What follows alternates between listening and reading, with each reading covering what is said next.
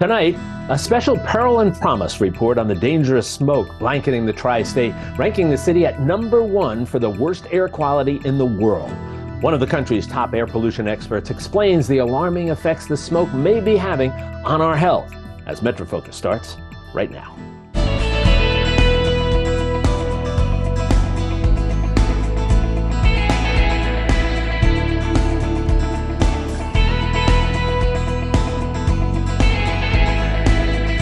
This is Metro Focus with Raphael P. Roman, Jack Ford, and Jenna Flanagan. Metro Focus is made possible by Sue and Edgar Wackenheim III, Philomen M. D'Agostino Foundation, the Peter G. Peterson and Joan Gans Cooney Fund, Bernard and Denise Schwartz, Barbara Hope Zuckerberg, and by Jody and John Arnhold, Dr. Robert C. and Tina Sohn Foundation, the Ambrose Monell Foundation, Estate of Roland Carlin, Dr. P. Roy Vagelos and Diana T. Vagelos, Estate of Worthington Mayo Smith. Good evening and welcome to Metro Focus. I'm Jack Ford. Tonight, we bring you a special peril and promise report on the dangerous burning smoke blanketing the tri-state area. This week, New York City ranked first among major cities for the worst air quality worldwide, as smoke from Canadian wildfires has been drifting in from hundreds of miles away, engulfing the tri-state area, casting that hazardous orange haze we've all seen in the sky. It is an unprecedented event. The smoke so thick at times, the FAA briefly suspended flights into LaGuardia. Hundreds of flights at all area airports have been canceled, and thousands more across the country delayed. Several Broadway shows and sporting events have also been canceled. For many New Yorkers, though, the reaction has been more visceral. The sight of that eerie red haze choking the city, the smell of smoke permeating the air, raising concerns about how safe the air is to breathe, especially for the most vulnerable. Here to assess the condition and the threat is Dr. Dan Westervelt, an atmospheric scientist at the Columbia Climate School's Lamont-Doherty Earth Observatory and an air pollution advisor to the U.S. State Department. Doctor, welcome. Thank you so much for joining us. Thank you for having me. So let's start off with the obvious first question, and that is how and why is this all happening? Well, the main culprit right now is a series of extreme fires to the magnitudes that we haven't really seen before in this part of the country, in sort of central eastern Quebec. So that, coupled with some unfavorable wind conditions that have been blowing this smoke right into the tri-state area, has led to the situation that we see right now. So let's talk bigger picture first, and then we'll get to some specifics. I mentioned in the introduction, New York City, worst air quality of major cities in the world for the last day or so. Air quality index, and you can correct me if I'm wrong, usually around 50. I think it got close to, maybe exceeded 400 yesterday. Talk about what that means. We're talking about an air quality index numbers that high, and how historic is that? So the air quality index is kind of designed to be a public outreach type of tool that, folks can use to make their decisions about planning their exercise and their time outdoors. And so this, 400 level that you talked about is something that we haven't seen at least in about 20 years in New York City. It's pretty unprecedented. So when we look at historically, we've seen it in the last 20 years or so, and we compare it, as I mentioned in the introduction, to the rest of the world. I think somebody said at one point in time, it's 2 or 3 times more than what the worst other case scenario in the world is. How alarming should that be for us? I think pretty alarming. Anytime you see concentrations and levels this high, you can have health impacts on everybody, not just the vulnerable, not just people with heart and lung conditions, but even healthy people can get sick and have negative health impacts. So the good news is that these kind of occurrences are rare in New York City. There's other parts of the world where this happens a lot more. And so we do have that on our side, that this is projected to be a short occurrence right now. Let me follow up on something you said, and that is the health impact. And in a moment, I'll get to precautions we should be taking. But let's focus first on the health impact. Again, it's frightening looking. this eerie red-orange haze out there, that you can smell the smoke. Talk about the impact. How does that get within our system, and what sort of impact can it have on various parts of the body? Yeah, so the main health culprit in smoke events like this is what we call fine particles. And our research shows that these small microscopic particles that are kind of floating around in the smoke and we're breathing them in, they can penetrate deeply into our lungs. And not only do they get into the lungs, but most of them are small enough that they cross over into the bloodstream. And so once they get into the bloodstream, you're talking about all kinds of negative effects on the circulatory system, in addition to, the possible lung issues. And so short-term type of things that people can feel from breathing this air in, would be kind of typical respiratory and cardio related issues. You might have some shortness of breath, coughing, wheezing, sore throat, stinging of the eyes, etc. How about long term? You gave us a sense of short term. Again, the forecasters are saying that perhaps in the next day or two, this should be diminishing, and within 3 or 4 days, diminishing significantly. But you mentioned short term. What about long term exposure within that time frame? Yeah, in the long term, particles of this nature, are responsible for millions of deaths globally around the year, premature deaths. Now, this sounds frightening, and I think it should be, but it's important to note that this is relative to kind of a lifetime or a long, many, many years of exposure to high levels of pollution. So in the long term, New York City being relatively clean otherwise, folks are going to be pretty protected. But certainly this, short event that we're having for a few days is not going to help out on the long-term side either. Okay, so let's talk about then short-term precautions. Masks, are they effective? How should they be worn under what circumstances? Yeah, masking is a good option right now, these last few days and probably through tomorrow. You want to make sure that you have a high efficiency filtering mask. So these are the N95s, if you can go back to sort of the pandemic times where we learned about all that. The N95s, the KN95s. How should they be worn? Right now, I would recommend actually wearing them outside. We're in a situation that's sort of reverse of the pandemic, where outdoor air is a little bit more dangerous for us than indoor air. So I would recommend wearing them outside, and recommend that they are well-fitting and don't have sort of any leaks or gaps. What about your eyes? Is there something you can do? Is there something you should be doing if you are outside? Obviously, the first advice, I'm sure, and you could have mentioned it, is don't go outside if you don't have to. But if you do, how about protecting the eyes? Should you be concerned about that? I wouldn't be as concerned about that necessarily. The main route for these particles impacting our health is through breathing. So, eyes, if you want to wear some eye protection, it certainly wouldn't hurt. But I think the key would be the masking is the number one option. One of the interesting aspects of this is people have talked about, and I experienced it myself, that you can actually taste the smoke, which is probably not surprising. But it's raised another question, and that is with regard to the safety of our drinking water. If we're tasting it when we're walking around outside, what is it being absorbed into the drinking water sources? Is that a problem? What's the answer to that? So to my best knowledge, that is sort of not a very high concern for drinking water. I'm not saying that it doesn't really happen at all, but the way that our water filtration systems work in New York City, and in fact, most of the water in New York City comes from reservoirs, which are well maintained, well protected. That is probably going to be a pretty minor effect on the water.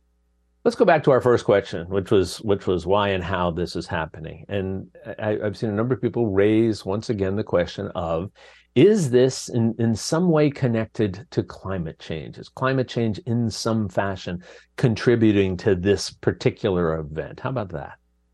I think it's likely that it has contributed to this particular event. However, I do need to be a little careful here and say that it is, at this point in time, very difficult to attribute any particular event that's currently still ongoing to climate change. Now, I think that research is going to be happening maybe even right now as we speak to try to make that connection quantitatively.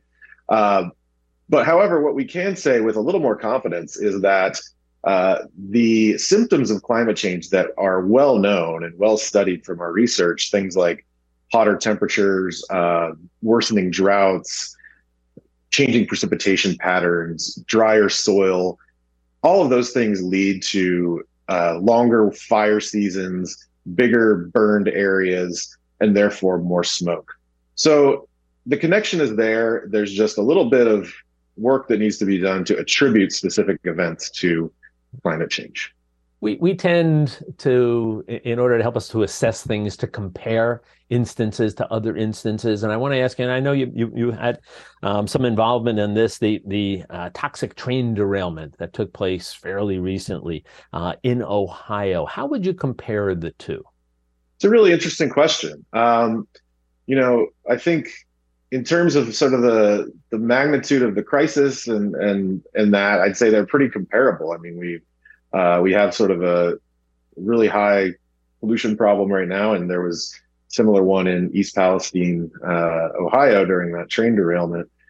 We're talking about different types of pollutants in this case. That's one way that they would differ. Here in the fires, we're mostly talking about fine particles, but in the train derailment case, it was a spillage of a chemical that basically evaporates off the surface and becomes this kind of noxious gas. So there's sort of a fundamental difference in the chemistry that, this is gaseous pollution that was mostly affecting the folks in Eastern Ohio versus what we're seeing now with the particle pollution. Got a last question here for you. Got about a minute or so. And that perhaps might be the most important question of all this. And that is, how do we prevent situations like this from occurring in the future? Yeah, I mean, that's the $1 million question. It's, how can we address climate change? How can we reduce our emissions? And, I think there's a lot of things that can be done at sort of the high level, policy level, decision maker level, things like, returning or switching to cleaner energies, electrification, technologies to, reduce the carbon dioxide in the air, all the sort of laundry list of climate mitigation and climate solutions, are come into play here in terms of impacts on wildfires. Well, Dr. Dan Westervelt, you have been extraordinarily helpful in giving us some assistance in understanding what's happening here, and perhaps more important, understanding what we should be doing to protect ourselves both now and in the future. Thanks so much for sharing your thoughts and your expertise with us. You take care now. Yeah, welcome. Thank you. The classic 1959 film Some Like It Hot is back, this time as a Broadway musical. The new version, which critics call a jubilant, crowd-pleasing musical comedy, takes the story of two Prohibition-era musicians on the run from the mob who pose as women in an all-female traveling band. But it adds fabulous singing and dancing and some much more modern twists. Here's a preview. I hope you like your Broadway hot!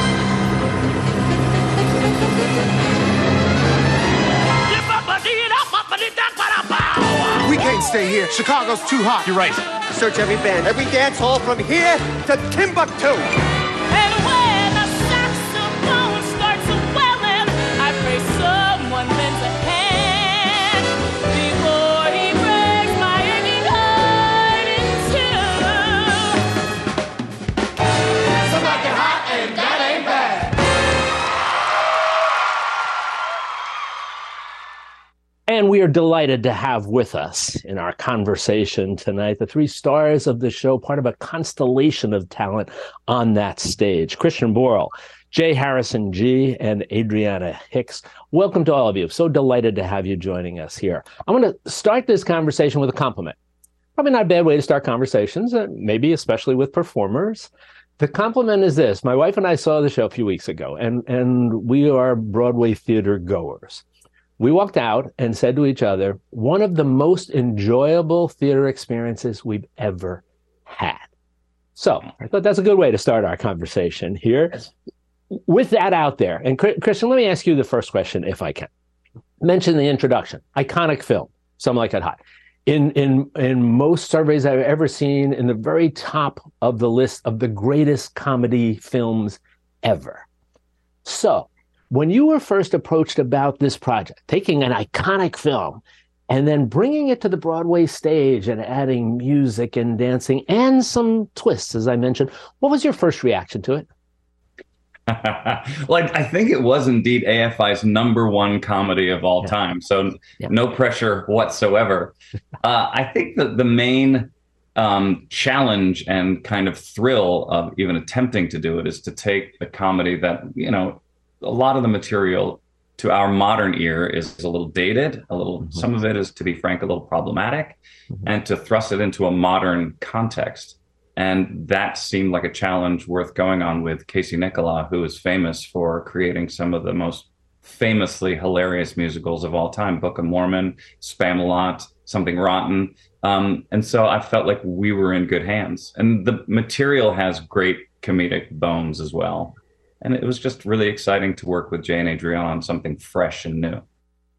Jay, we talked about new twists, and certainly your character, when you look at your character and Jerry and Daphne, epitomizes that. So talk a little bit from your perspective, again, about taking something that is a classic.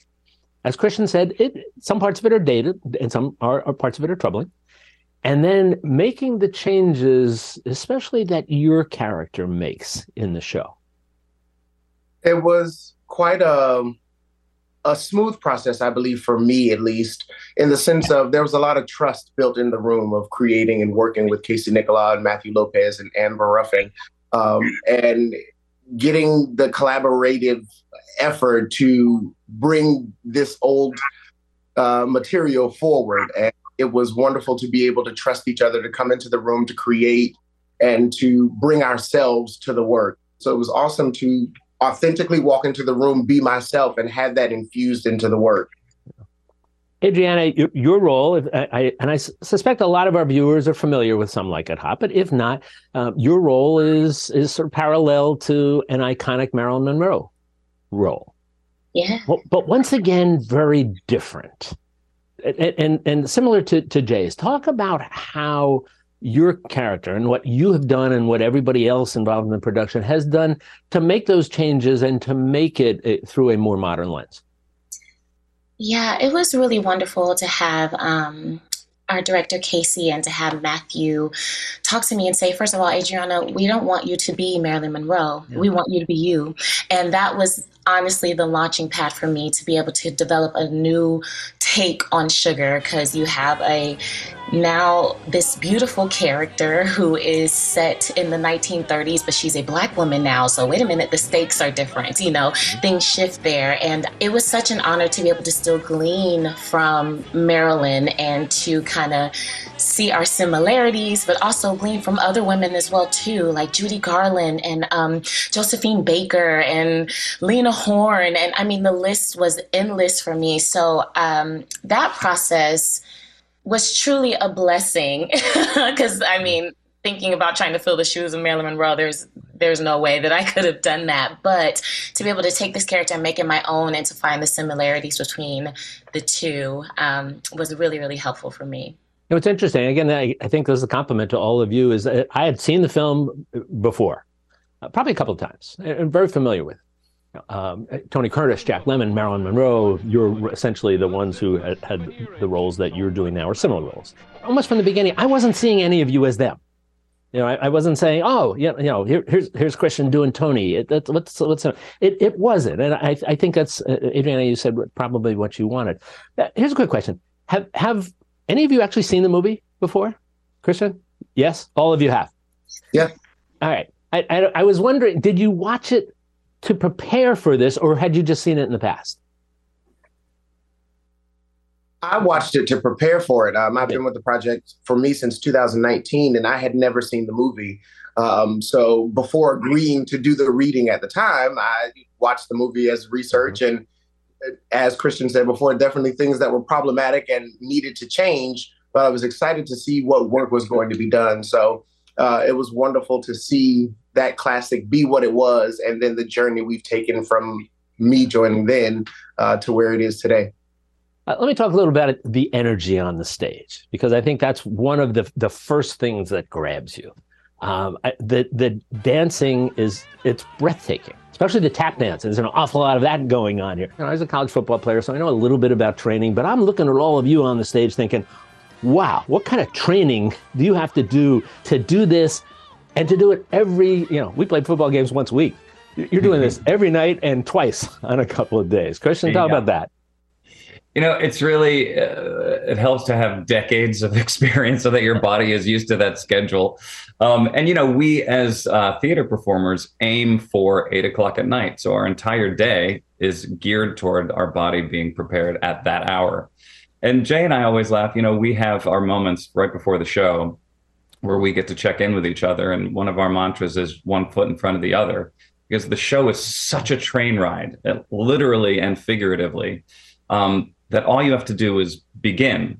And we have this, our hardest number, at least I'll speak for myself, is Can't Have Me If You Don't Have Him, which is our big tap duo that we do to try to get a job at the Cheetah Club. And it just is the greatest launch in the world. Everything after that is like dessert. So like we finish literally like in the cliche, like, hey, oh, hey. And then once you catch your breath, you just kind of go along for the rest of the ride. It's good exercise. One foot after another is a pretty good mantra for pretty much anything you want to do in your life. That's think exactly right. We can adapt that. Adrianna, I saw you saying one time that for you being in this is like a kid playing in a sandbox. How do you mean?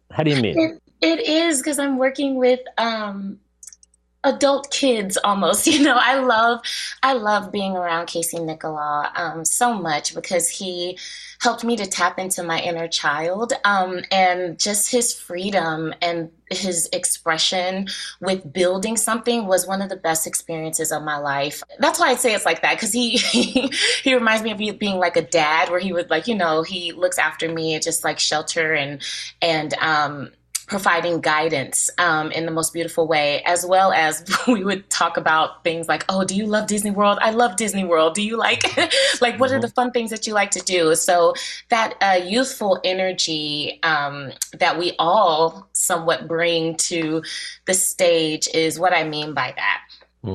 I talked about from the very beginning how this is just, Broadway musical theater at its very best, but with a focus on things that are important today. And I jotted down some notes after I saw it in terms of themes. And again, look, I want people to understand you're going to have fun if you come to this show, but you're going to think about some things afterwards. And a couple of things I wrote down. And Jay, let me ask you this. I said freedom, authenticity, journey. Does that work, do you think? Oh, yeah, for sure. This is a story of adventure, of finding freedom, of finding authenticity. These people are on separate journeys, but they find themselves in such beautiful ways. And we can learn that in life, to allow circumstances to break us free of our own limits, labels, and boundaries. And you can find a fuller, more deeper version of the human being that's possible. So, yeah. That's beautiful.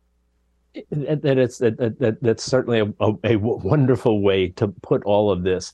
I know your performance, and I know you do this for a living, and you're all veterans. You've all had great success in all areas of your performances. It looks to us like you're really having fun too. Again, it's a lot of work. And I would suspect that maybe not every production that you've been in your lives has been always fun, to some extent. It's this fun. Adrianna, I'm going to come back to you. I'll come back to you, Adrianna, because you talked about in a kid in a sandbox.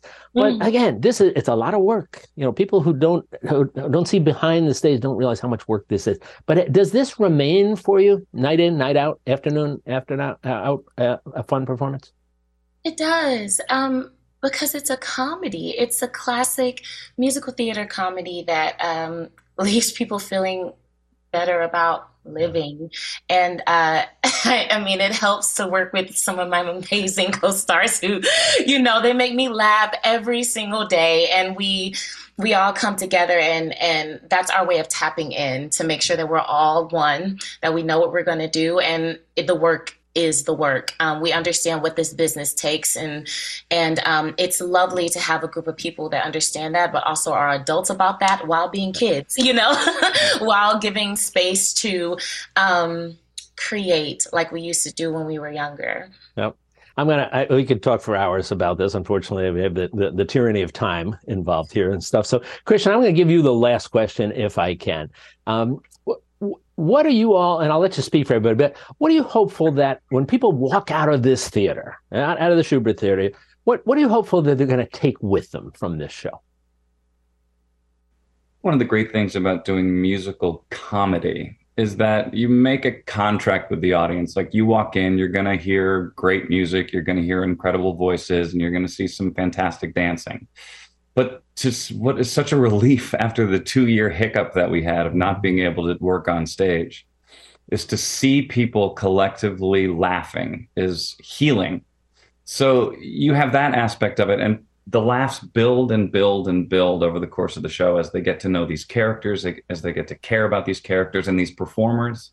And so you have this almost like living beast that is laughing so hard that they look at each other and say, I can't believe, and I don't mean to be immodest about it. We have structured it that way, so that the laughs build. But then there's this, I think, lovely sucker punch of message and humanity behind the story that leaves people, I think their worlds are kind of turned upside down by the humanity of it all. Thanks for tuning in to MetroFocus. You can take our award-winning program with you wherever you go with MetroFocus, the podcast. Listen and subscribe wherever you get your podcasts so you never miss an episode. Or simply ask your smart speaker to play MetroFocus, the podcast. Also available at metrofocus.org, WLIW.org/radio, and on the NPR One app.